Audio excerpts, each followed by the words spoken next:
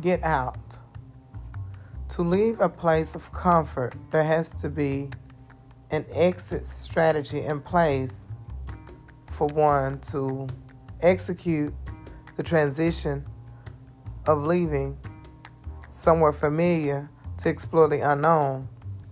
For you see, I was once that individual that was a product of my past and camouflaged with pain and hid in a cave, hid in a pit, hid in the valley. And one day I got out. With my mind first, I got out. I broke free from the cares of life and the bondage of poverty and the struggle that I wrapped myself in as comfort. I broke free from that mindset. I got out. I got out and I left. And I left and I soared. And I soared and I gained momentum. For you see, there is life on the other side. On the other side of death, there is life. On the other side of divorce, there is hope. On the other side of a broken heart, there is love happily ever after. So it doesn't matter whether you're in a pit. If there's a way in, there's a way out. Get out. It doesn't matter if you're in a race.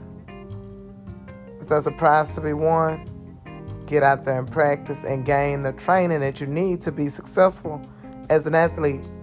If there is a situation that you're not seeing clarity on, gain the revelation, the knowledge, the training, and get out of the mindset or the limitations of what hinders you from being your best version of you. Get out.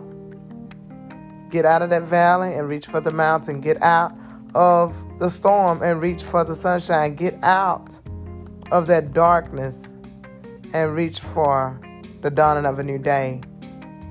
If not me, then who?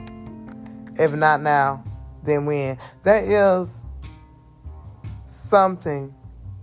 There is a blessing.